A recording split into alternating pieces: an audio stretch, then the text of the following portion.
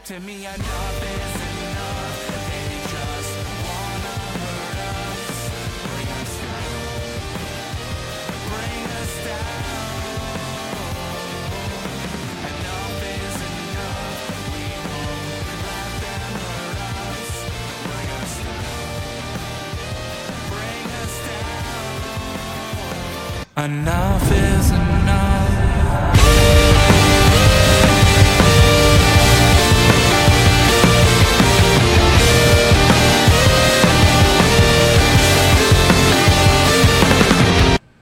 Hey guys, welcome back to the Indie Wrestling Corner with another episode of Under the Ropes. I'm your host as always, the queen of the Indies, Tiffany. And today I got special guest for you guys, my good friend Brad Cashew. How are ya? What's up, Tiffany? Good to see you. Glad to be here. Thanks for having me. Absolutely. I've been looking forward to this interview for a while. It's funny because I feel like I've been talking about you a lot, so I'm so glad that we could make this interview happen. So looking forward to it. I'm a little selective with where I will appear, whether podcasts, wrestling and stuff. I don't take on many more commitments unless I'm particularly interested in it. You're somebody I respect, I like. You know, you come to shows, you support us all, so I'm happy to be here and happy to be part of this show today. Thank you. I'm really excited for it. Guys, if you're new to the Under the Rope series, here I interview everything independent wrestling, whether it's wrestlers, promoters, referees, backstage. I got you covered. If you guys got any questions for Brad, please feel free, drop it into the chat. Also, make sure you hit that like button, hit that share button. If you're listening to this later on, I love you guys. Thank you so much for tuning in and listening. So, well, it's like you said, like I've been coming up to Chaotic, since the beginning of the year, actually, when JT Dunn came back for a second interview. I wanted him to be my first interview of 2022 and get an update going on with him. And he started talking about Chaotic Wrestling, which we'll get into deeper later. So that's how, like, I started coming up to Chaotic. I really did not know Chaotic really existed, with me being in New York and so much wrestling that I support. So, but I'm so glad that I found Chaotic Wrestling and I found people like you, and I've been focusing a lot on a lot of the Chaotic roster, and I'm hoping for a lot more people to come on here. So, but we're going to learn about you. So let's go back to basics. So we want to learn, how did you get into professional wrestling? So I've been involved in pro wrestling for a few years now. I've been wrestling just about my whole life. This was a big thing for me when I was growing up. I think I was around 9 or 10 when I decided this is what I wanted to do. I just saw the most successful wrestlers at the time when I was a kid were guys like Kurt Angle and Brock Lesnar and people who had amateur backgrounds. They were successful high school and college wrestlers. So I was like, there's no ring around here. I can't do this at my school, but what I can do at my school is join the wrestling team there and build up those skills. And that was super important to me. I remember I first, the high school wrestling coach was my PE teacher when I was in 7th grade. So that's where I first started to get introduced to amateur wrestling. Then when I was in 9th grade, that's when I joined the team at my high school. Kept up with that all through like my 4 years of high school. From there, I did like some volunteer assistant coaching and stuff. And then when I was in college, I joined the team there. I was at Boston University. I walked onto the team there. It was a very competitive program, a difficult team to join. I'm super grateful for the time that I had there. So I wrestled for Boston University, Division I NCAA. It was fantastic. And yeah, I learned so much there. It just helped shape me into the athlete I am, helped me build so much of my character and toughness and resiliency. There's so many times now, even when I'm just training or in matches, where I'm thinking back to all the training that I put in growing up as an amateur wrestler and how that's helped make me as strong and like knowing counters and flexibility. And it really is something I couldn't recommend it more. If you are under the age of like 14 and you want to be a wrestler when you grow up, sign up for your middle school wrestling team, your high school wrestling team. Do that. It will make you so much better prepared if you do decide that you want to get in the ring someday. So that was what things were like for me growing up. I tried going to like pro wrestling when I was still in college. I was at Boston University. I lived there. I didn't have a car. But during the summers, I remember, I think it was between like my freshman and sophomore year, and then a couple years after that, I signed up at the New England Pro Wrestling Academy. And I knew I could pretty much only do it in the summer just because going to North Andover from Boston is difficult. There's a train that runs, but it's expensive and you got to be on the train schedule and stuff. And while my college was in Boston, it wasn't exactly right next to the train station that takes you up to North Andover. So for me, it was a hell of a commitment just to be able to go back and forth between the two of them. So I did it mostly in the summer. I tried keeping it up during the school year. I can tell you the fall of my sophomore year, I had my whole class schedule baked, like on Tuesdays and Thursdays. I think I had 3 classes back to back to back. And after that third class, I knew like if as soon as that class is over, I go and hop on the train, I will hop on the subway, I can then take that to North Station and I'd get there just in time to be able to hop on the commuter rail, which would take me up to Lawrence, and then I'd walk a mile and then go to the wrestling school and train there, and then walk another mile back to the train station, take that home, and I'd be back at my dorm by like 12:30 at night. After like I hadn't, I'd be out. I'd leave the room at like 11:30 in the morning and go to all 3 of my classes and then go to wrestling training and stuff. So that was very difficult and not really sustainable.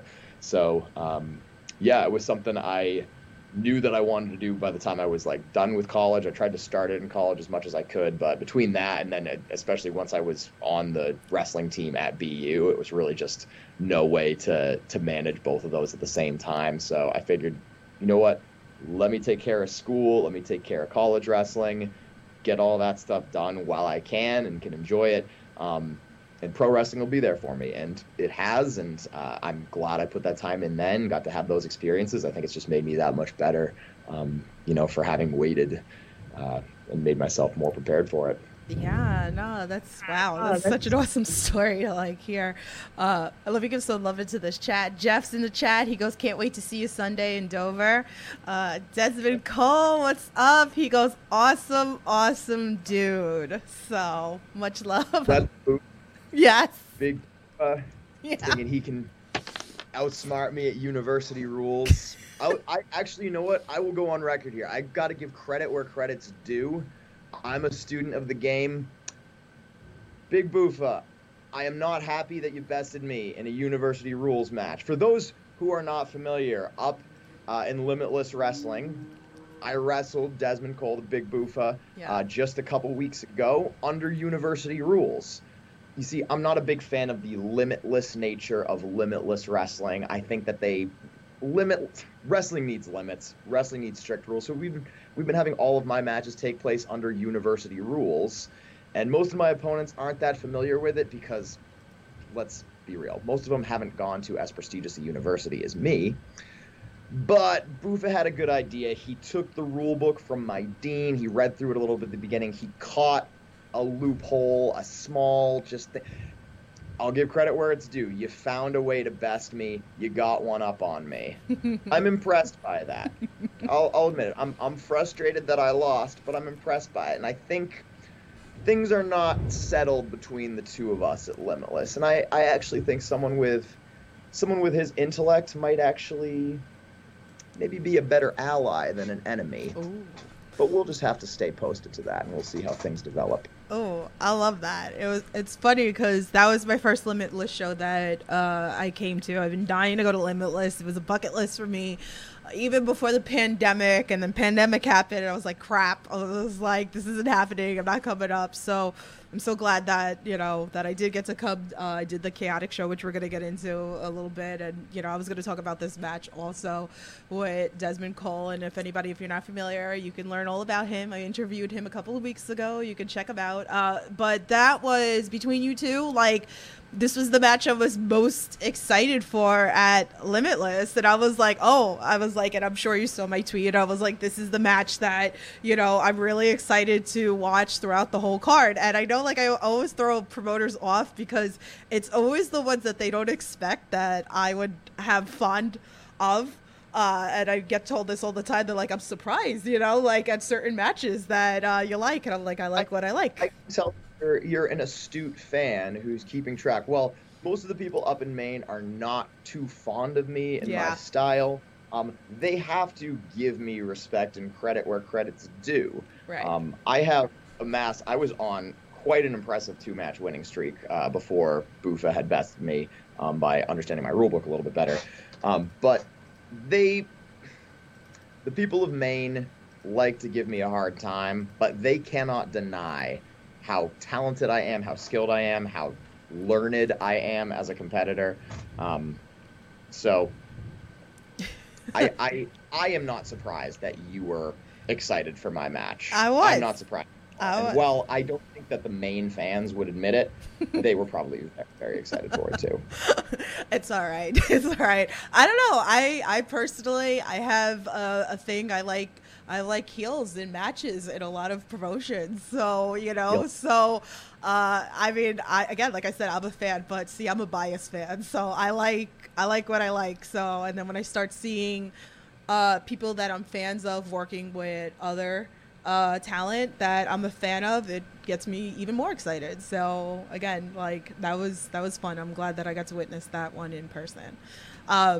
So let's go back to this because again, like obviously we talked about like I've seen you a bunch of times in person, but for that fan that's tuning into this podcast, never seen you wrestle before, you know, like again, I have my own opinions of matches that I've liked you in, but what is in your opinion, is the match that they should go check out to become an instant fan of you?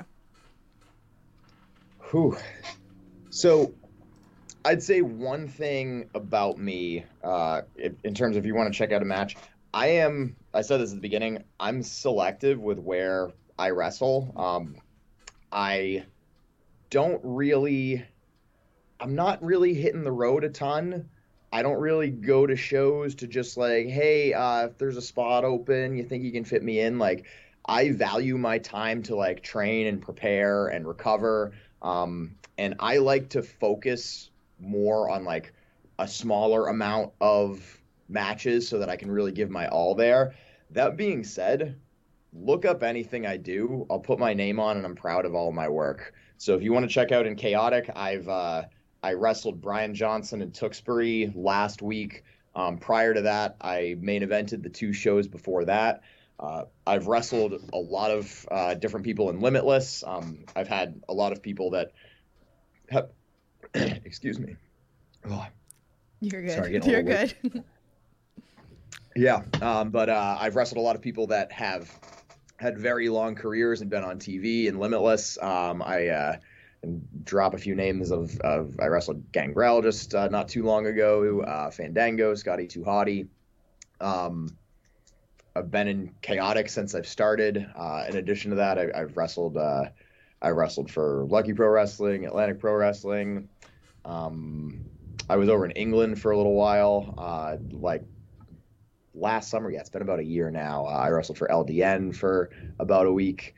So yeah, I don't really get out a ton. I like to, for me, the ideal is if I have one show on a weekend, because then I can really focus in on that match and, you know, throw my all into it. And I don't have to worry about like if I'm getting hurt or banged up of it affecting like the next day or you know, feeling the effects of a match before. So yeah, I'll put my name on anything I do. I don't mail it in. I work hard every time I'm out there and I'm proud of what I do. So we'll watch anything. I was really curious, like, why I'm not seeing you a lot more places than you pick. So I'm glad, like, you brought that up because, like, me personally, like, again, like, obviously big fan of you. And, like, my brain just, like, goes to, like, oh, I want to see this match or I want to see this one versus this one. Again, like, you and Desmond Cole. And it was like, oh, you know, again, being, like, biased. And, of course, like, a bunch of names pop into my head when I see your style.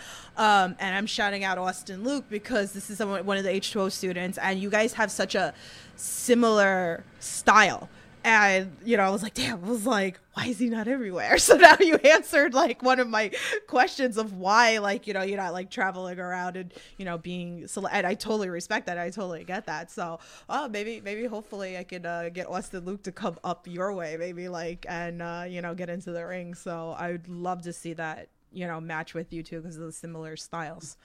Tell So, him I'm not particularly familiar with him, but mhm. tell him like legitimately, I don't know if he wrestles up in the Northeast, but he wants to make a weekend of it and even like stay up. So one other thing that I value about not having as many matches is it allows me to spend more time training. Mhm. And I do take my training very seriously, even though I'm actively wrestling and on shows. I'll put my name on this. I attend more classes at the New England Pro Wrestling Academy than any other active student. Mhm. And I'll say that's been true ever since I came back to wrestling. I think it was the start of 2019. I have always been at least 3 or 4 days a week of training. Even if I'm just coming in and getting a lift in or getting in the ring and just doing some open ring, I am constantly at the New England Pro Wrestling Academy. I am actually there right now as we're filming this.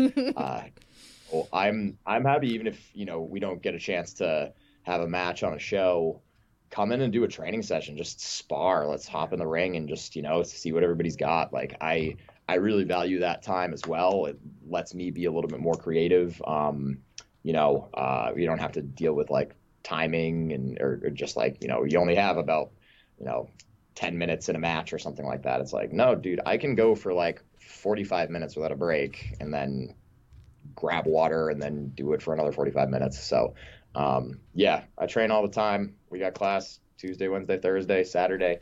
I don't own the place, but I'm sure you talk to Chase or Scott, they'll tell you how much it costs to drop in. And, Yeah. you know, I'm happy anytime. Anytime. It's always cool to get in there with somebody new. Yeah, it's funny because like I'm very big into the H2O, which is Matt Tremont's promotion over in, you know, South Jersey, and those students are great. And one of the things that I like about it is that each student has a different style, that it's not all the same, which I've talked about with many wrestlers on this podcast, that you'll see like certain schools, like you'll see the trainer in each of the wrestlers, where I feel like that's the difference of H2O. And that's why I was thinking like Austin Luke or even like, a Reed Walker with you, because again, like I said, the similar styles, who they have been coming up to wrestling open a lot. And I'm going to shout out Big Red also too. And I've been telling him, I was like, you need to come up. I was like, you need to come up. I was like, you need to see the New England scene. I was like, it's hot. I was like, you definitely, even to like come train at the Chaotic, you know, at the New England school, even for like a day. I told them that they should come up. So hopefully one day, if they're listening, shout out to you guys. We actually had a guys during pandemic. There was a New York car that would come almost every Saturday. There was a time where we had during pandemic we actually do 2 classes a day on Saturdays. There was like a early afternoon class that was more like beginner focused, and then one that was more advanced focused at like 6 o'clock or so. But we'd have like a New York car come with like 5 people and like a Jersey car with some more people, and they'd just go and like make a whole day of it. I mean, that was like pandemic time because there weren't really like shows or anything. Right. So people are just like, well, what else are we going to do? Might as well come in. Yeah. That's awesome. But yeah, it was great. Again, just getting to be in there with different people. So yeah, no, it's awesome. Especially like, I don't know, if people are doing a wrestling open and it's Thursday, find a place to crash and, you know, hang out. Maybe there's a Chaotic show the next day, check that out on Friday, go to class Saturday morning, and then, you know, hit the road, get back to whatever else you're booked for. Yeah. But yeah, I hope so. I hope so. Like I said, those kids, like, they drop it, or I'll go bust their chops and tell them to like come take a ride with me or whatever. Sky, what's up? She goes, sorry, late, almost 1:30 a.m. here. Thank you for tuning in here. She's a trainee in UK, learning the ropes of everything. So I know she's taking a little break right now, but I hope to see you training again soon. And Captain Dave's in the chat. What's going on? So I do want to talk about the New England Academy, because I actually did get to go, the Saturday after. the day of Limitless. So I did pop by for a little bit. I wanted to come visit, which it's such a beautiful school. So I definitely wanted to come check that out and see for myself. And just watching, like, just for like, I think I was there for like 2 hours, just like hanging out, just like watching. And I was like, wow, it was like, you know, and I've been to other schools before. I've sat in and I've watched people train, and, you know, it's amazing to see, you know, what you guys, you know, do. And I am very fortunate, and, you know, it means a lot to me that I'm able to see that, where I know like a lot of fans can't do that. So thank you for everybody who's done that, you know, allowing me to do that. So, but yeah, talk to us about that, because I know you also help like train other students, you know, like talk to us a little more deeper about the school. Yeah, so I am not a trainer at the New England Pro Wrestling Academy. I've heard from many people very much removed from school, like telling me that I'm a trainer at the school that I attend, and I'm not. So for anyone out there that is under the impression that I train at the New England Pro Wrestling Academy, I do not. However, what is true is what I said earlier. I've attended more classes since I've been like all in on this than anyone. Chase Del Monte owns the school and is the head trainer and runs the majority of classes. He's the only person who has been in the building more often and for longer periods of time than me. I train as much as I possibly can. I'm, like I said, 3 or 4 days a week for the past like 3 or 4 years. Because of that, as people kind of come in and out, I know where everyone's skill level is because I see everybody when they're training. I know who are the people that have just like signed up in a couple months and they're kind of picking up on things well. I am almost always everyone's first class match. As soon as they get ready to have a match, I'll be their very first person that they'll go with. I've had that with tons of people that have, you know, made it onto Chaotic and so on. I'm not like a trainer. I'd say I'm more of just like if anybody's done sports and, you know, like kind of the team captain or like one of the upperclassmen who's like, they're not a coach, they're not like running the practice or anything like that, but it's somebody you can kind of look to and see like, all right, what should I be doing right now? Let me just watch that guy.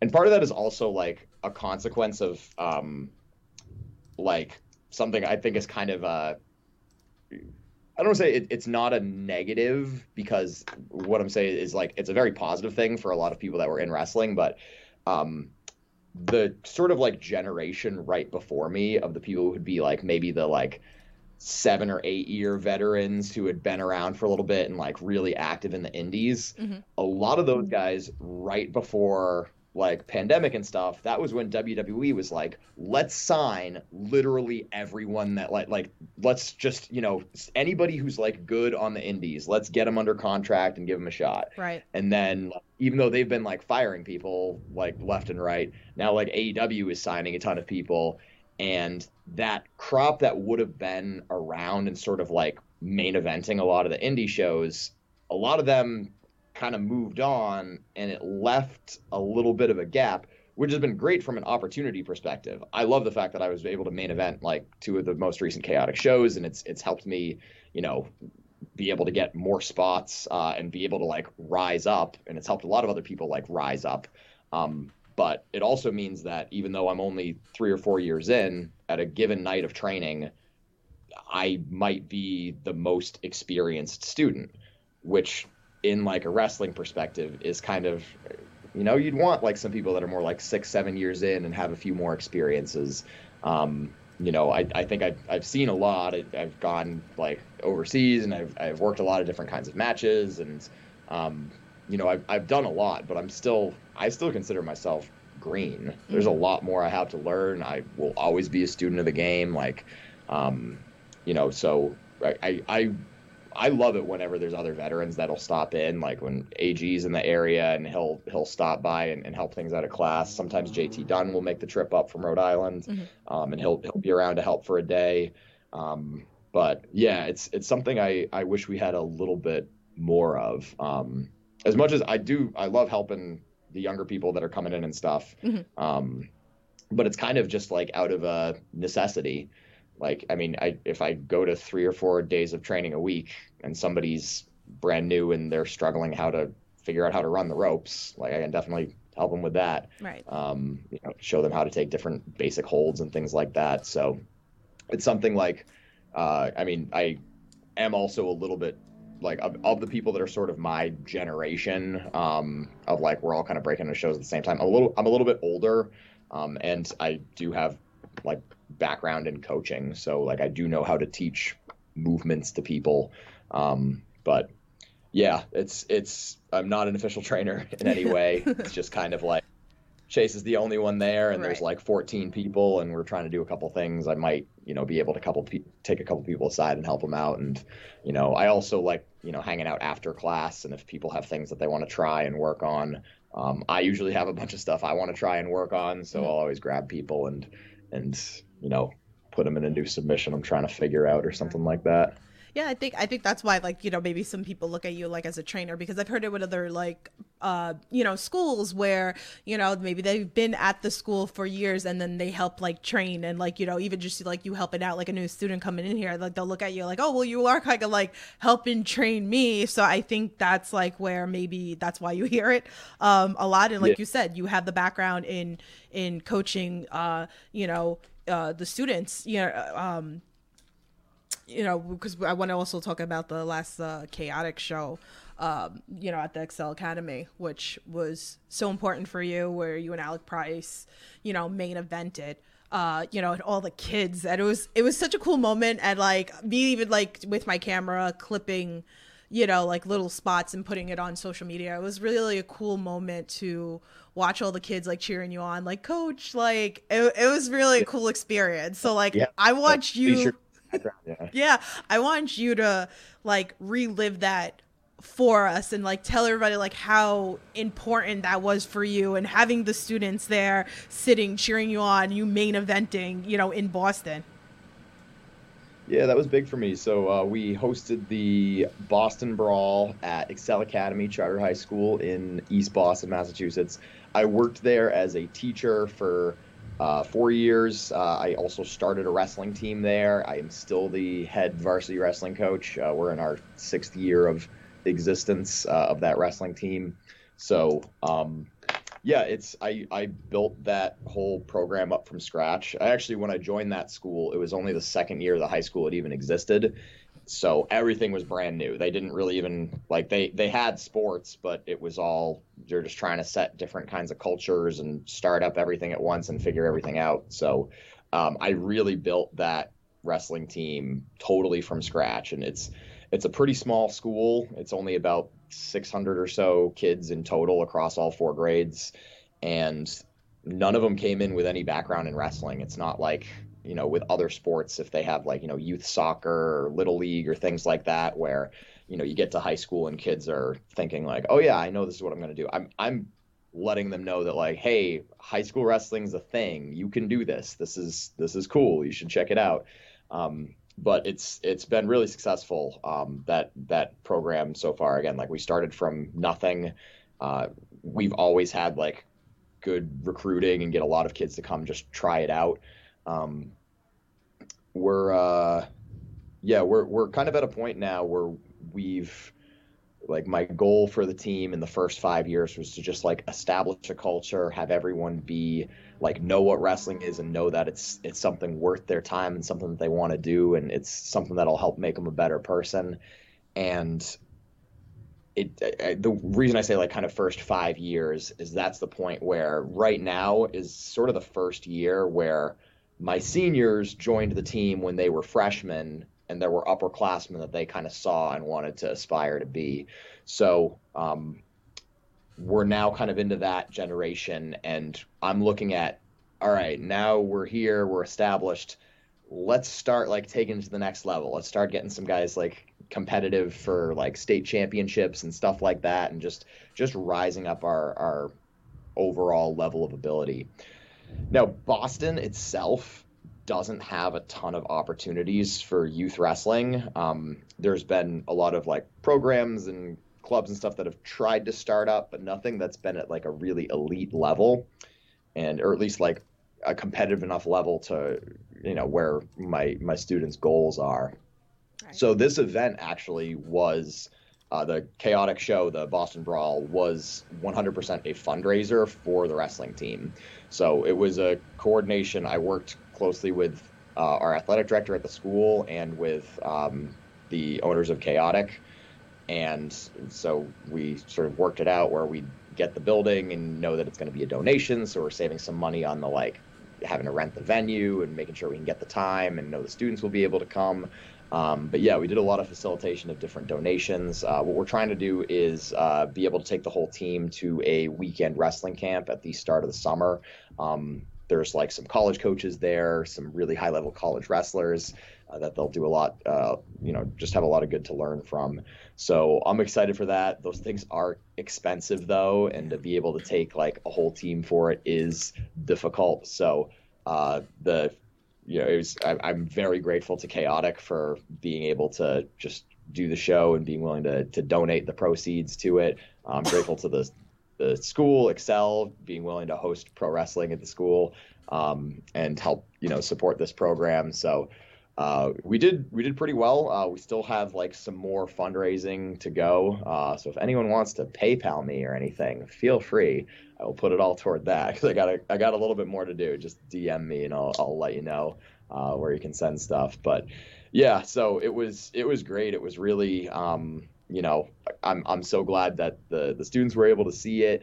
It's been kind of I've never hid the fact that I'm a pro wrestler from my high school wrestlers. Yeah. I think they found out a few years ago. I also didn't really advertise it. It just at some point, I think it was like one of the seniors who had graduated. I had so a lot of them I have their numbers in my phone for things like if it's like we got a 6 a.m. bus and somebody's running late. I got a text like, "Did you wake up yet?" and stuff like that. So I think it was like some kid had it as an Instagram suggestion based off of like having me as a contact, and then it sort of like just spread throughout the school. But yeah, no, it's fun even like during the wrestling season. Some of the like more competitive matches that I had occurred like during the wrestling season. Like I think the day of Pandemonium, which is one of Chaotic's bigger shows of the year, it's like a 7-person gauntlet, and I was in there first, so I wrestled for like 30 something minutes before I got eliminated in that. And that was the same day as like a wrestling meet where I was coaching all day in the morning. And during the winter it gets kind of crazy because I'm off somewhere coaching all morning, and then I'll leave right from there to get to a show or something like that. So but yeah, I'd always tell the kids what I'm doing if anything fun comes up or anything like that. And sometimes I'll hit a move for a kid, but yeah, so it was great to be able to do that show there and just have them all like be able to show up and go crazy. And for all of them, it was their first time ever being at any pro wrestling show. So they weren't just hyped to see me. They were crazy all night long and deciding who they liked and wanted to get behind. So that's one of my favorite kind of crowds to wrestle in front of, is when they're sort of like new but they're like up for it. Right. Those are really some of the best ones. It was funny because like I love Alec Price, and again, he's been on this podcast. You guys should know the name by now also, but like I love, and I've talked about this with numerous people, another podcaster, The Struggles. We talked about him for a little bit, and we were saying how he's so good at his character.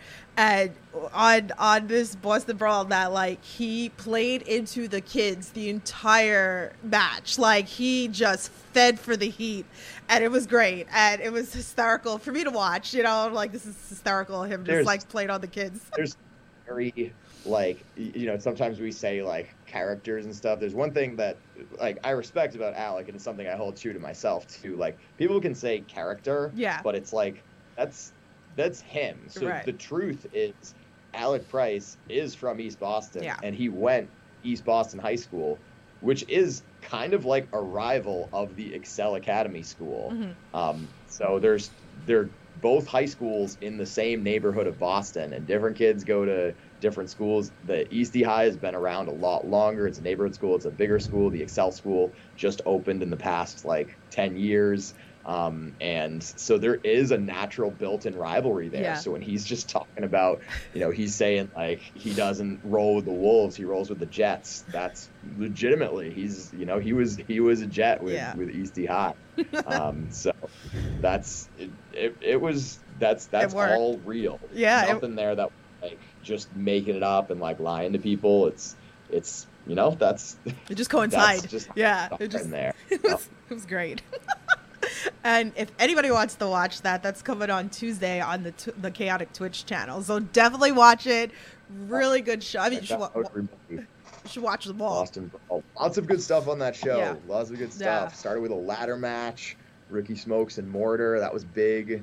All up and down, tons of stuff. A lot of I don't want to say debuts, but some newer people getting some like opportunities there. Just fantastic show. Check us out on Twitch. Chaotic Wrestling's. I don't know. I think it's just twitch.tv/chaotic wrestling. Yeah, just check Google, it out. Boston Brawl. Just go into Twitch, put Chaotic Wrestling. It'll come right up, Like, I'm always pushing it on Twitter, on social media, too, so you can, like, follow that. So, really, really good. Fun show. Yeah, they have a list of a couple upcoming shows on Twitch, so definitely check that out. Jeff said, the energy at Boston Brawl was amazing. Johnny, what's up in the chat? How are you? Thanks for coming on in.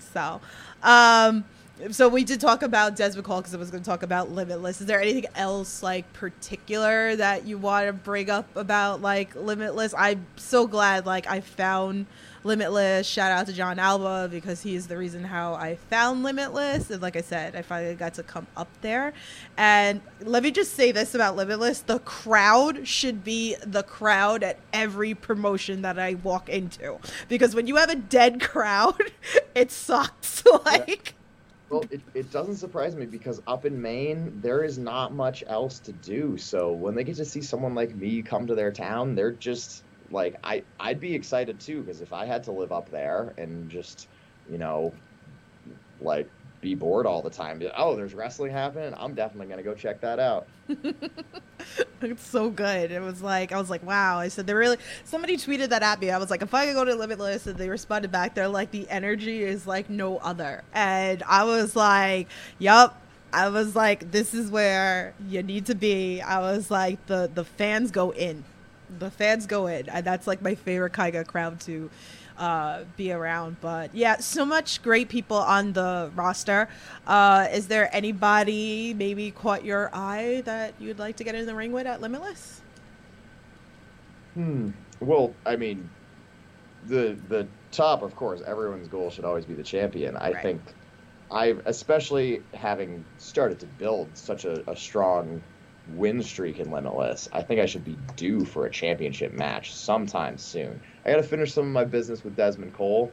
I have some other people that I have some business to settle, but I think I'd love to wrestle Alec up there and lighten his gear bag a little bit by taking that title from him.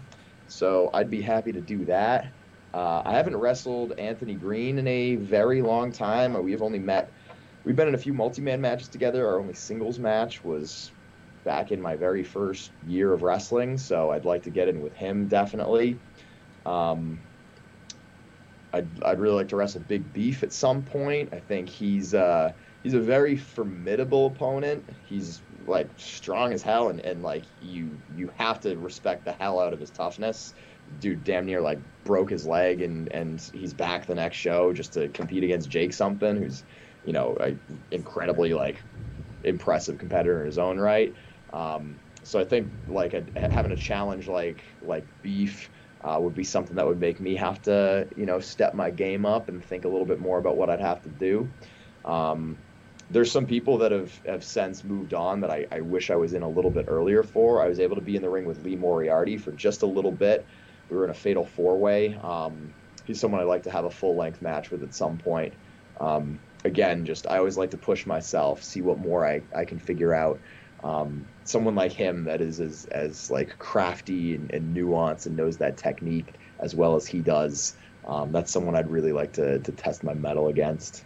Oh, that'd be good. I like that about AEW too, is that they let a lot of the talent also venture back into the indies too. I've seen so many through so many promotions like step into the ring, which is so great. So hey, you never know, right? Like you might be able to have that one-on-one more sooner than later than you think.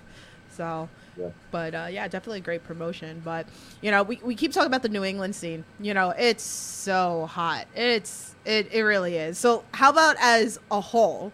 Okay, because like we were talking about like Limitless. Let's talk as a whole, because again, there's so many great promotions. We got Wrestle Open, we got Beyond. You know, there's probably so many still that I'm not even aware of. I went up to Supernova one day. I know it's like a brand new promotion that came about in Massachusetts. So, you know, with that being said, you know, is there anybody, you know, caught your eye? You're like, damn, like we need to go. We need to have this match like soon. This is a good question. Looking beyond like New England and stuff, I have gotten a little bit. I've been able to get over to England. I was able to get out to Las Vegas. I wrestled out in FSW about a year ago, which was nice. As far as some names, I think I had one just a second ago. So I actually, one person who was on my list for a while, and I got to wrestle them recently, was Brian Johnson. So he was in Ring of Honor for a while. Someone who, for him, I think some of the great things about Brian Johnson is if you watch his matches, you're not really going to get as much of a like, oh, that's something you can make into a GIF. Or like that's something that's going to be like a cool 5-second clip from it. Right. But everything he does looks good. It's so tight. It's crisp. His technique is good. He's a very like intelligent wrestler too. His strategy is on point. And that's something that I respect and aspire to achieve as well. So he's somebody who'd been on my list for a long time. I was really glad I was able to have that match with him. I think too, yeah, with you know, Ring of Honor like closing down, there's a lot of like names that are now out into the indies, and it's, as you're saying, like it's great that AEW allows people to get out there.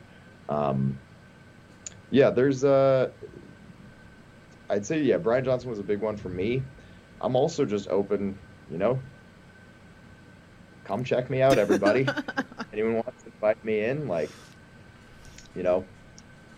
That's why I'm gonna send Austin Luke your way. I'm gonna send him your way, because again, I need this to happen. I do this a lot on the podcast, and a lot of times when I throw things out on a podcast, it usually happens. So I'm gonna push this, because like he's very big into the Ring of Honor style. You know, like you just see it. I just really think that you guys would have like a really good match. So even if it doesn't happen at like a Chaotic or, you know, or an H2O, like even coming up to the New England school, like I'm coming with my camera because I need to see this. I need this.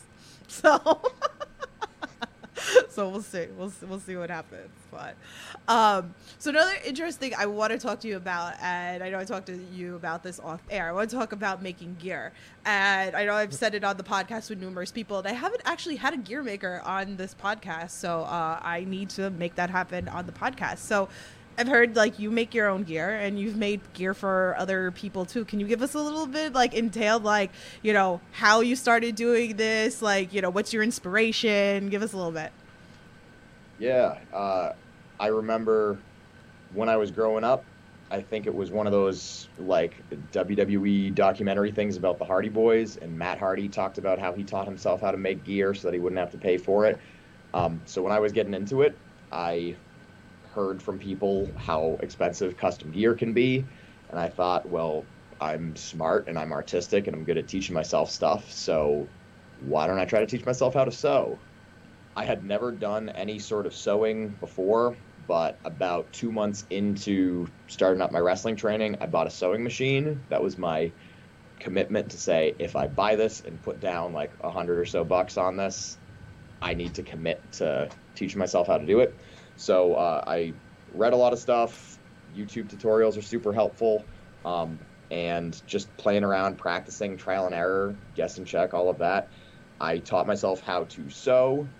Started by just making like gear for me, but as I'd talk with people, especially people that were kind of at the school and more student level, and also just kind of coming up at the time, of like wanting some gear that was like, you know, I don't want to shell out a few hundred on something that'll have a name that like maybe I'll want to go by a different name in a few months anyway.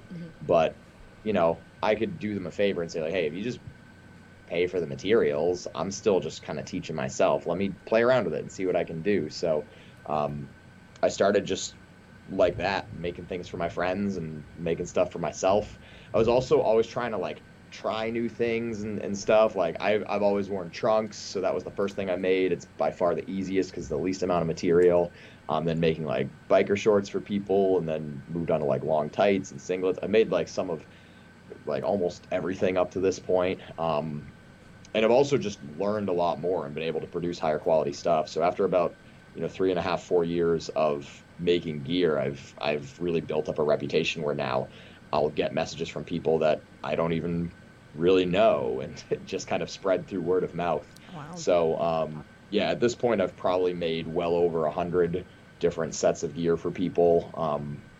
Full sets. I have my system like at my house is now like intense, my own little personal studio. I just think of like, man, if I knew when I was getting started how much stuff I'd wind up needing, and like just the amount of like tools that I have and stuff to keep track of, like if I knew what it would kind of turned into, I don't know if I would have gotten started with it. I thought it was like I buy a sewing machine, a couple spools of thread, and then like swing by Joann Fabrics and buy like, I don't know, like some little spandex, and I'm good to go. But like the amount of fabric that I have at my house, and just like different special scissors, and then this thing, and I've built a lot of my own tools for things. Like I made a whole like thing that helps like thread a drawstring through like for the waistband so someone can tie it. Mm-hmm. I've made like other things because like some kinds of the fabric that I work with like bunch up a lot, so I have ways to help it like glide a little more smoothly.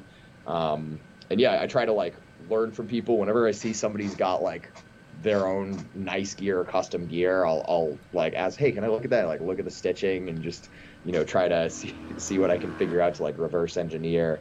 Wow. I'll put over Delmi Exo of the Sea Stars is also somebody who does a lot of sewing and making gear. So she and I, almost anytime we're at a show together, we'll talk about stuff. Like she's kind of turned me on to like some things and like different like stuff you can buy that helps make parts of it easier. So it's cool to be able to talk with somebody else that has that, interest. And for me, like I do genuinely like doing it. There's so much in my life that's very like heady and intellectual, and you really have to like think super hard. And sewing is actually, okay, I say this now that I'm like good at it and know what I'm doing. It's really relaxing. It is not relaxing your first 6 months when the thread keeps breaking and stuff bunches up and everything's horrible. But like now that I know what the hell I'm doing, it's very smooth, and I can just sort of, I'll put on a podcast or music or something like that, or a show, and just I can sit and sew for like, hours. And it's at the end, like I've always had like an artistic like slants to me. Like growing up, my mom actually went to school for art. She wound up transitioning to something else later on, but like, so we always had a lot of art stuff growing up. I always loved those kinds of like projects in school where you got to make something, like make a poster, make something different. And so I've always had that kind of in me. I'd never done it with clothing or fabric, or really ever wanted to. It's been very like practical and utilitarian. I'm not like into fashion at all, but I can, come up with like designs and stitch letters onto spandex and make it look halfway decent. So yeah, that's something I've really enjoyed doing. And I'm actually working now, so it's gotten to a point, kind of like the reputation and word of mouth stuff has like spread, and a lot of people are interested, and I thought like it's kind of good time to maybe take a step up and be a little bit more professional. So I'm hoping in the next like few weeks, month or so, to start up my own little business with that. I'm actually already on Twitter and Instagram. If you look for Bump and Stitch, that is the name of my gear making business, is Bump and Stitch. I was hoping to have a website up as soon. Like I'm dealing with like issues with the hosting provider and stuff right now, so trying to get that all squared away. But hopefully our site will be live really soon, so you can check out my gallery of it's not everything I've made. Like I said, I've made probably like around 100 different pieces of gear for myself and like other people in total, but I have like a gallery of some stuff that I did, and a few different like samples, a way to contact me and reach out if you're someone who's interested in gear. So that's something I'm like looking forward to kind of taking off, because at this point, like I said, it had just been word of mouth. I'll get like a text from a random number and be like, hey, is this Cashew? I'm like, yes. It's like, oh, this so and so told me that you make gear. They gave me your number, and like, oh, okay, yeah, cool. I've got like 3 things lined up this week, but if yours isn't urgent, I can figure out when I need to buy some new fabric for you or whatever.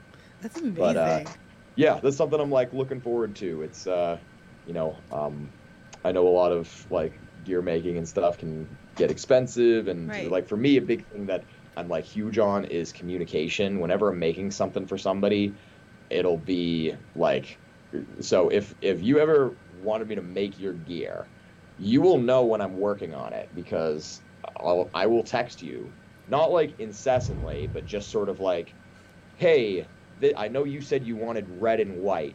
Here are 3 different reds that I have. I could use any of these, or I'll show like some things like I could order this one, and this one if you want these. They're like, I want this lettering on like the back or something like that. Be like, you have a font in mind. If they do, then like I can say, okay, I can make this work. Or if they don't, like, all right, you want something that's kind of this style, like maybe you want like a cursive thing. Here's 1, 2, 3. Which one do you like the best? Do you want it this big? Do you want it a little smaller? It gets to a point like I don't want people to be unsatisfied with whatever gets produced. So I just kind of check in when it's time to make like, this is a big stylistic or design decision. What do you think about it? I've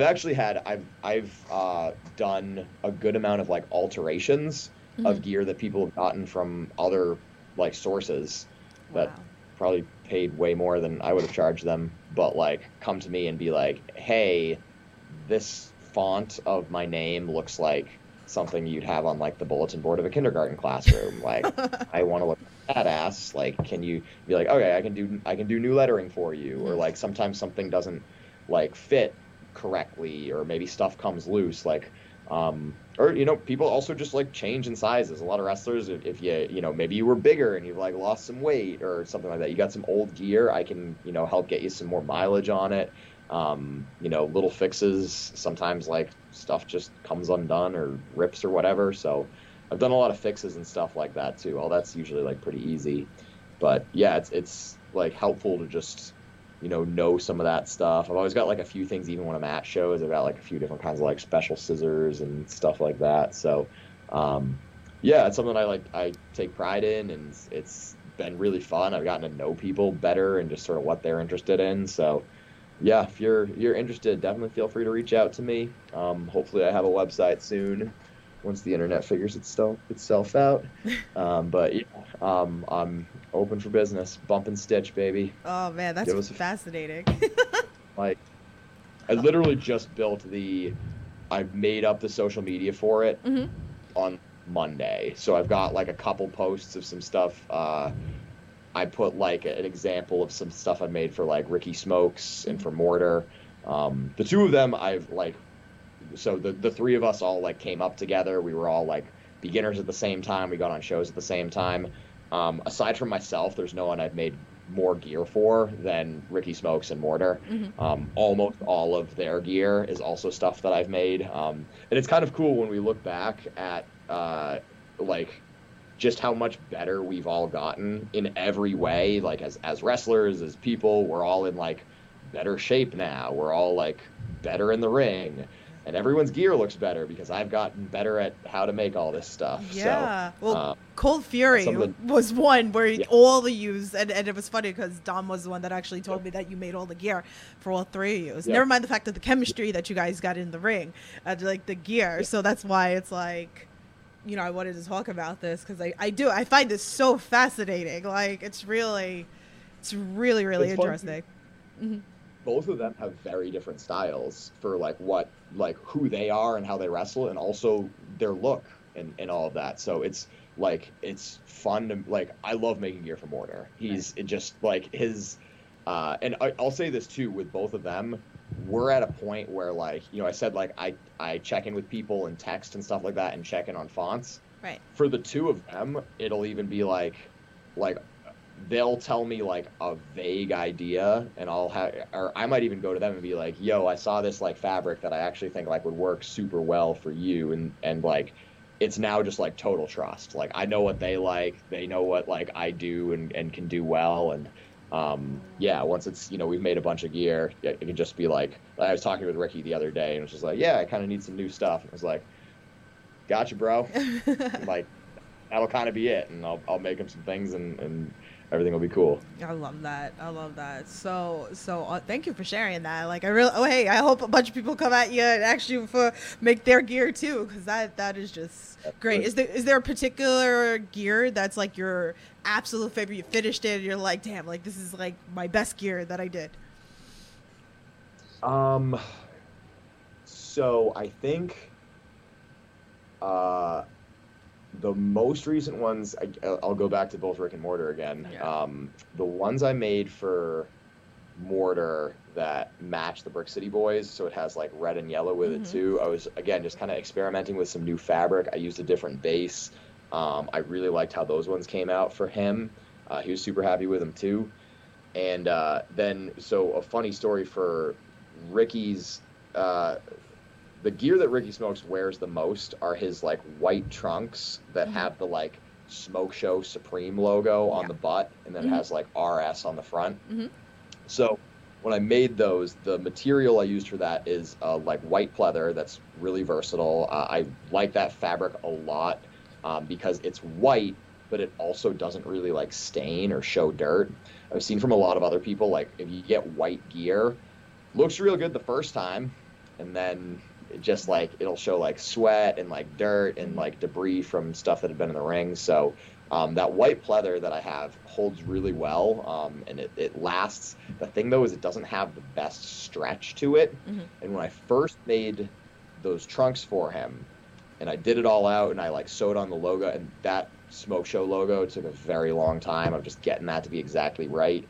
The red fabric on there was something that like also isn't that like smooth, so that was like difficult to work with. And there's so many, just it's a very like intricate, like I have to do each of those letters and go around. So that took such a long time just to cut it out and stitch it on and have that ready to go. And then when he tried it on, did not fit. Oh, it wow. was like the front of like the trunks was just like too narrow. So like when that doesn't stretch, like the very private part of Ricky's anatomy that was supposed to be shielded by those trunks that could not be covered because I didn't account for the amount of space that he needed there for this material that wouldn't stretch. So I like took it. I didn't want to start the whole thing over because I just put that whole goddamn logo on the back of it. Right. And I was like, so I sort of like I came up with like a spacer and tried to like, I hope this can work and come out all right, and was able to like give him enough room for his manhood in the front there. And I was like, I wish I had a second shot at this one to come out. But after the fix, he put it on, fit perfectly. He's had them for like a year now. They're still in really good shape. He wears them like all the time. So like that one I'm super proud of because it's a really minimalist design. It's really like sleek and simple. It's only 2 colors, but you know he wants all his gear to be like red, white, and gold mostly. So that one is hitting the red and white. I love when you have a simplistic minimalist design that just looks good without needing to be overly intricate. As much as I do love doing like an intricate design too, and something that's like creative, when you get something that's just like sleek and it hits, and then especially have that durability that like, dude, he's probably worn those for at least like 25-30 matches, and I haven't had to do a single like touch up alteration. Like he hasn't even told me there's like a loose thread or anything like that. So that one I'm super proud of, especially that it's like still lasted and still good, and like he's still wearing those all the time. Yeah, I always see him wearing those. They're nice. They're really, really nice. Oh, that's so exciting. Like, it's just, again, little known fact about you that, people might not know, but that's really, really cool. Let's do this question from Dom. So he wants to talk about the little talk show segment that you used to do. He wants to know what was the meaning behind it. The meaning behind it? It was a talk show. So wanted to interview some people. Find starting out early on, it's hard to break in once you get in. And the attitude I've always had is I just need people to get eyes on me, and then I'm good. It's like I know if I get the chance, I will deliver. So this one, I actually have to give the credit to Anthony Green. He came up with the name and the idea. He was booking his like 01 Northeast USA, whatever. He insists the name was probably even longer than that, but he wanted to do like a talk show segment, and he thought like that I'd be someone good for it, just knowing me in person. I've always been really comfortable talking and being on the mic and being in front of people. So that was something he saw in me and just thought shined through from my training or whatever. Maybe he just thought the name was funny and wanted me to do it for that. But he was like, I want to do a talk show. You're going to be the host. It's going to be called In a Nutshell. And I'm like, I like that. I can play with that. So then I started filming some of my own stuff where I did a lot of stuff with like Ricky and Mortar when we were coming up, and we do little like, talk show segments. I did some with like Tyler Cintron and did just a few of those on my own. I did get to do one in ring on one of the 01 USA Northeast whatever shows out in Gardner. I interviewed Cintron, Sydney Bacabella, and Paris Van Dale, all in that one segment. So, but that was great. I loved that he like had enough faith in me to trust me to do something like that. That's fun. Did bite him, came back to bite him. We went way too long. He thought it was going to be like 5 minutes, and then it took us like 15 to just do everything. So, joke's on you, AG. That's what you get for trusting me with a microphone. That's fun. Yeah, that was actually, I think that was the first time I think any promoter said like, hey, here's a microphone, go make something happen. It's something like I really value. I like the fact that where I am now, people let me talk all the time, which is great. I love any chance I get to get on the mic and be in front of the people. But like at Limitless, I almost always have a chance to address the people of Maine. I've been able to speak to the Chaotic people for the past few shows.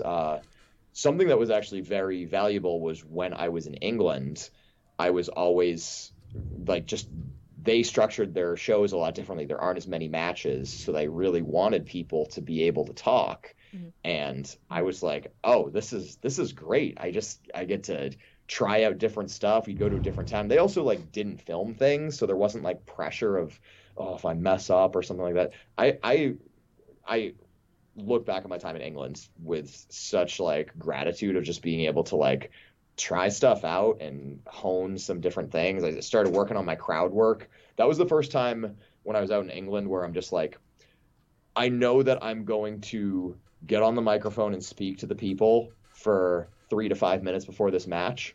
I'm going to go out without any idea of what I'm going to say. Let me just kind of like see what finds me. What do the people yell at me? What's, something I'll see from somebody in the crowd, and just be able to be interactive with it.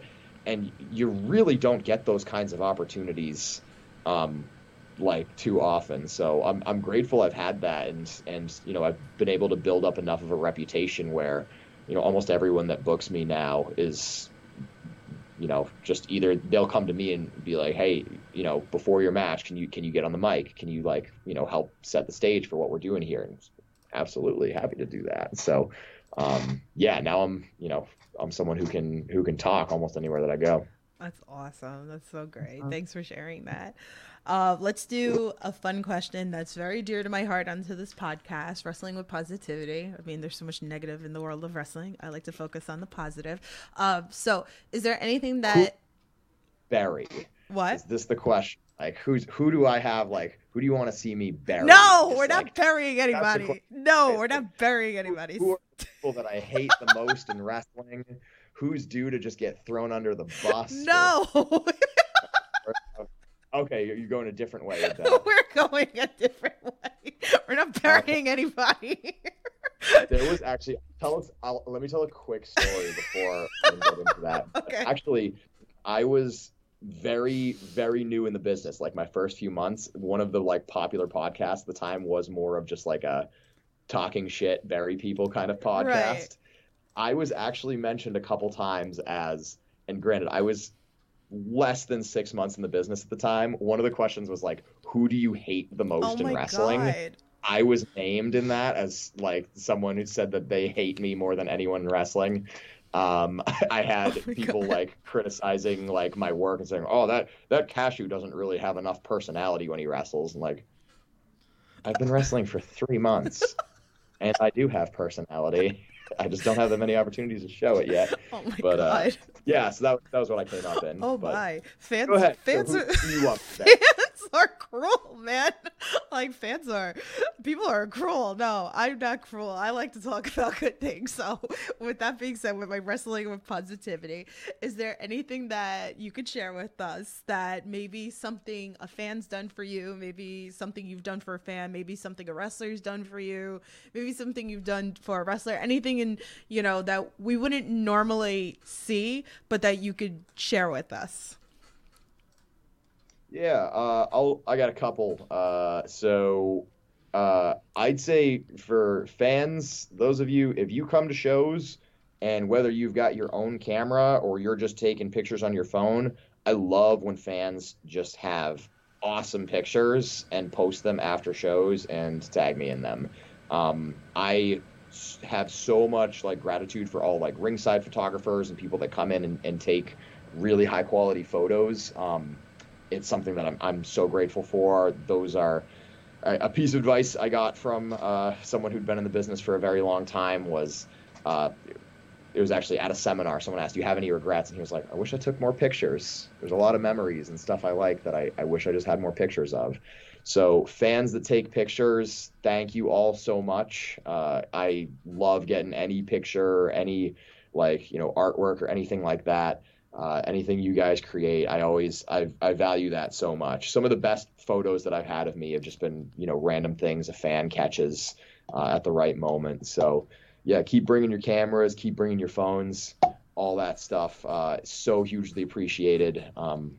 I can't say enough positive things about people that come and take photos.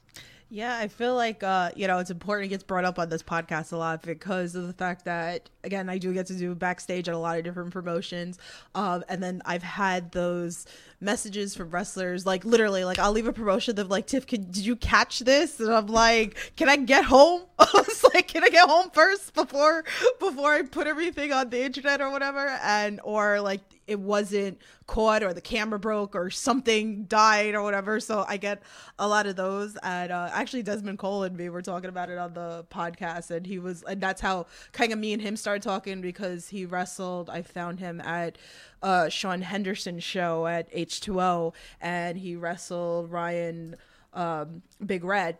And I was putting a bunch of clips, kind of like what I do for you guys, like I put a bunch of clips of your matches. And he was like, I saw that you were posting all of that. And I was like, everybody's important to wrestling.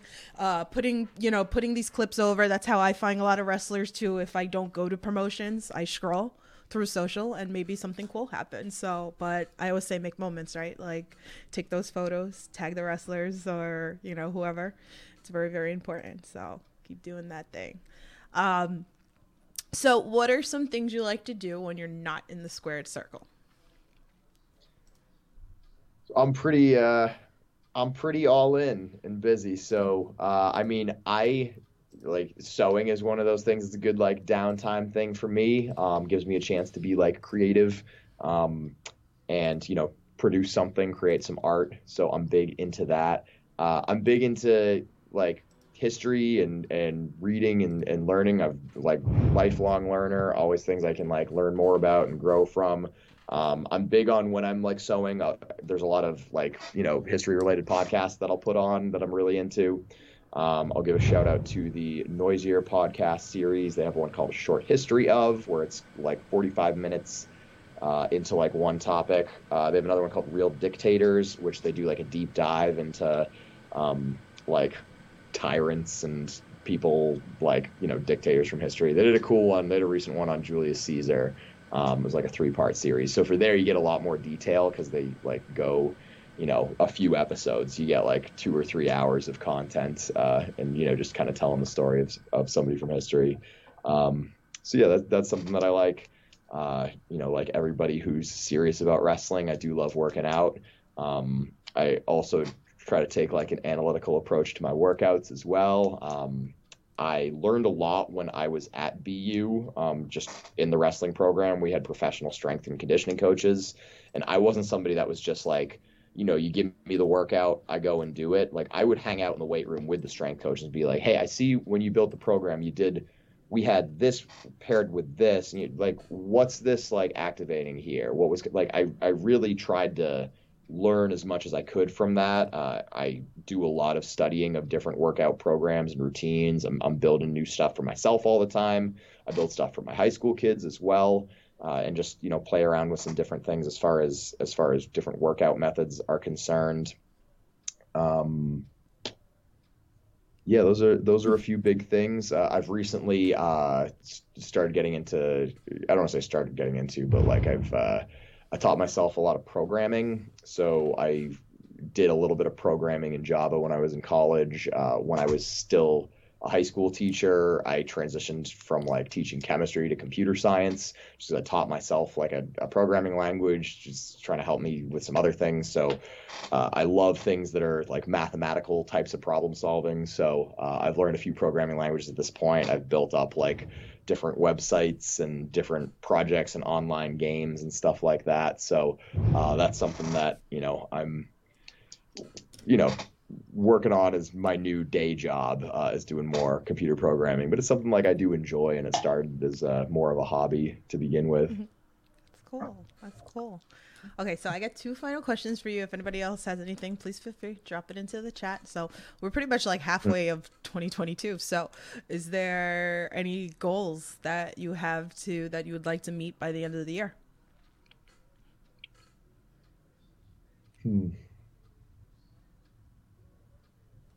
I think it's vague. Like I'm not somebody that sets as much of landmark, like I need to win this championship. I need to have this number of matches. I need to wrestle for this promotion or anything like that. My motivation for wrestling has always been far more internal and satisfying myself. I'm kind of indifferent to like external sorts of, I don't need anyone else's approval. But I also know I'm going to be a tougher critic on myself than anyone else could be. I want to, for the rest of 2022, continue to evolve, improve, grow, learn, and be better.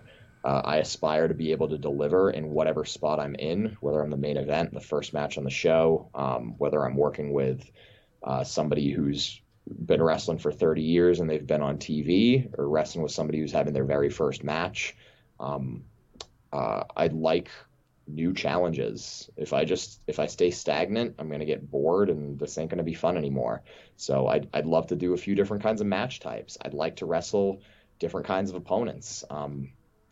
I'd like to just continue to learn, evolve, grow grow.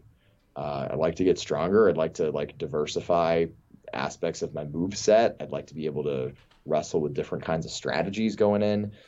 There's so much more that I can learn and make crisper. There's a lot of striking stuff I know that I can improve.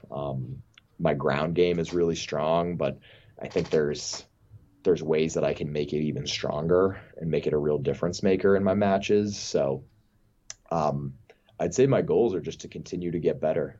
And that's something that a lot of people might say as a lazy way to dodge the question. But to attest to the fact that, I have the most solid spot in chaotic, outside of, Davey and JT Dunn and the people who own the place, but I'm still going to train 3 or 4 days a week and I'll still be at class. I'm at class more than the people that are trying to break onto shows. I push myself harder than, people that have higher external goals than me, people that are trying to win every company's heavyweight championship or try to get signed by this company or anything like that. I'm like, dude, I work harder than most people do. And my goals are all just, I need to be able to look at myself in the mirror at the end of the day and feel proud of the person looking back at me. And I just got to keep doing what I need to do to keep that up. Okay. So we'll see how the rest of the year goes for you. I'm excited. So I always like to leave off on a really positive note on every interview that I do, because again, there's people that tune in that are training to get to the point that they can get in ring, or maybe they're thinking about becoming a wrestler. So what's a piece of advice that you would give those inspired or amateur wrestlers out there? Seek multiple perspectives. If you just listen to like one trainer or two trainers or something, then you mostly kind of wind up parroting or like mimicking exactly what they think. Try to find people that can even contradict each other or have different viewpoints. Some of the best advice that I've gotten in wrestling wasn't even really advice. Like sometimes I'll ask like a veteran or somebody that I respect or somebody that's like really good at wrestling for their opinion or their take, and it's something that totally contradicts what I've heard in another perspective. And then I have to like tease out, well, wrestling's a lot of different things to a lot of different people. What's each one of these voices bringing to the table, and filtering through their own opinions. So I can take like, okay, so this piece of that applies well in my situation. That part maybe doesn't. This is something that's probably good universally. This person is talking out of their ass and is just an egomaniac that wants to hear themselves speak. And this person had some good ideas there. So I take feedback from anybody and everybody. It's something I value from a lot of the best workers that I know will ask people for feedback, even when it'd be like you're asking me for feedback, or like you're asking that kid who's only been here for like 6 months for feedback. But I think you want to hear from a lot of different sources, and that doesn't mean listen to everyone and do whatever they say. You still got to have your own compass and know what's important to you, and have your own set of values. But it's really good to hear what other people are thinking about things, because even if not everything they say is going to be applicable to your situation, there's probably a couple things that'll make you think a little bit more critically about whatever it is that you were doing. I think, it's funny. It's like, just listening to this, like I'm thinking about Sky, Sky, if she's still listening, I don't know if she went to bed because it was late in UK, but I was just like thinking about her and like you saying all this. And this is actually like one of the, a lot of people say a lot of the same things, but what you just said is probably like a first that's happened on this podcast. And I think that she would benefit massively with that, because I know she likes a lot of feedback, just even her posting videos of her training and everything like that. So she looks for the advice, and of course you get the negative and then you get the positive, or whatever. And a lot of people, they get very sensitive, but it's very interesting to hear that. So I hope, Sky, if you're listening to this back, if you're still listening to us, like that, you take that into notes. So thank you for that. So let's talk about what's it called, the next Chaotic show. I have it here this Sunday. I wish I was coming. I had already bought tickets for Beyond, but I will watch back on I will watch back on Twitch when it airs. So I have the flyer up for you guys, so definitely check this out.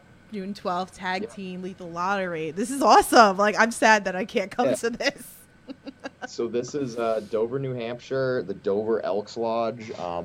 We've only done one show there, but they have a long history going back to there was a promotion that used to run in New Hampshire called WFA, that their lineage and history is now very much part of like Chaotic's history, and a lot of guys that have come through there. So a lot of trainers and veterans that wound up being really successful in Chaotic originally came from the WFA lineage. So the head trainer at their school there was Steve Bradley.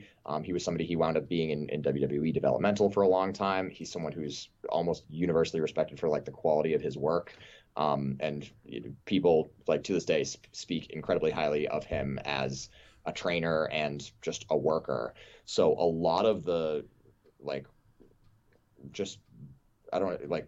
some of the best wrestlers in New England came from Steve Bradley and are part of his like coaching tree. And a lot of them wound up going on to be in Chaotic, and then wind up being part of at the time was the Chaotic Training Center before it became the New England Pro Wrestling Academy, and made it to the Chaotic roster and have been around. So WFA ran the Dover building for a very long time, and they had a very like proud history there. And it's awesome that we're able to, be able to go to that building in that town. And dude, New Hampshire was a ghost town for, I don't want to say ghost town, it was a ghost state for pro wrestling for a very long time. And it's awesome that we're able to kind of get up there and give the fans in that area a good show. We've been in Dover once before, a few months ago. The crowd was super hot. It was awesome to have them there. The building's really cool. I really dig that place. I dig the New Hampshire fans. So yeah, I'm super excited for this tag team lethal lottery. Hope my name gets called, and I hope I got a good partner, because I want to take those belts from the unit, right? Yeah. Too long. Yeah, we'll see. Yeah. We'll see. I'm definitely going to watch it back when it airs on Twitch. So, good luck to you with that. I hope you get a good partner. And, then maybe we'll see. Maybe we see some new gold going on here. So bring home the gold, right? So tell everybody again, like, where they can follow you on social media so they can support you and all that fun stuff. Yeah, absolutely. I am on Twitter and Instagram, both at It's Cashew Time, all one word, ITSCASHEW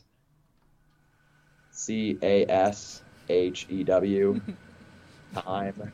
So It's Cashew Time, all one word. You can get that on Twitter and Instagram. My DMs are open, I think. Sometimes on some of them it doesn't come through, or it's like, I think it's like the message request, whatever. Yeah. Send me a DM if you want to donate to my high school wrestling team. We're still trying to raise a little bit of money for the next couple weeks. So any little bit is helpful and much appreciated. If you want to keep up with the gear that I am producing, you can follow the very new, very fledgling Bump and Stitch accounts. That's Bump, BUMP, and AND, Stitch, STITCH. So Bump and Stitch, that's also on both Twitter and Instagram. I am hoping that bumpandstitch.com will be live as soon as possible. I will definitely put it out on my social media when you can go there and check out some more of the stuff. But I'm hoping over the next few weeks and month or so to just sort of show all the things that I've made for the past few years, and then keep people posted as I continue to get more requests and new things coming in. So check me out at It's Cashew Time or at Bump and Stitch if you want to see the gear that I make. Awesome. All those links are in the description below. If you're a little lazy, you can click them down there. I got you covered in that sense. But definitely go check out Brad. Definitely go support him at Chaotic or Limitless when he's there. I mean, it's fun. So I hope to come back up to... It's Limitless. Somebody be toward me in that Limitless crowd. He's got one fan that's going to... possibly not boo him. I'll be that one fan. Oh no, that was a guy at a Chaotic show. There was a guy I saw at a Chaotic show that had a Boston University pullover. Yeah. And I was like, Terry, and it was I saw him later intermission. He was walking by. I'm like, go Terriers, and he comes over. Oh, I love that. I love that so much. Yeah, I guess nobody in the state of Maine went to my school. So. Well, I got you covered if I come back up again. I mean, that's a hike for me. So I don't know. You're a beautiful state, and there are some very nice people there. But man, if only your crowds could just be a little bit nicer to me, then I wouldn't have to be so mean back to you. Just saying, what goes around comes around. Ooh. Well, Brad, thank you so much for coming on, chatting with us a little bit. I really appreciate it. Can't wait to see you in the ring again soon. So I'll be back up at Chaotic, hopefully sooner than later. So with the gas prices going up, it's just it's crazy. But I will be supporting on Twitch, obviously, if when I don't come up. So I'm always in the chat talking. So, but yeah, so make sure you're following the Chaotic Twitch channel as well. So yeah, so thanks again, Brad, for coming on here and chatting with us. But guys, Get on having me. Yeah, absolutely. Guys, thank you so much for tuning in. Thank you for all your questions. Thanks for all the support, even the people that are listening later. I love you very much. I'll be back next week with some more interviews for you guys. So with that being said, stay safe, support independent wrestling, and I'll talk to you guys soon. Have a good night. Enough is enough. They just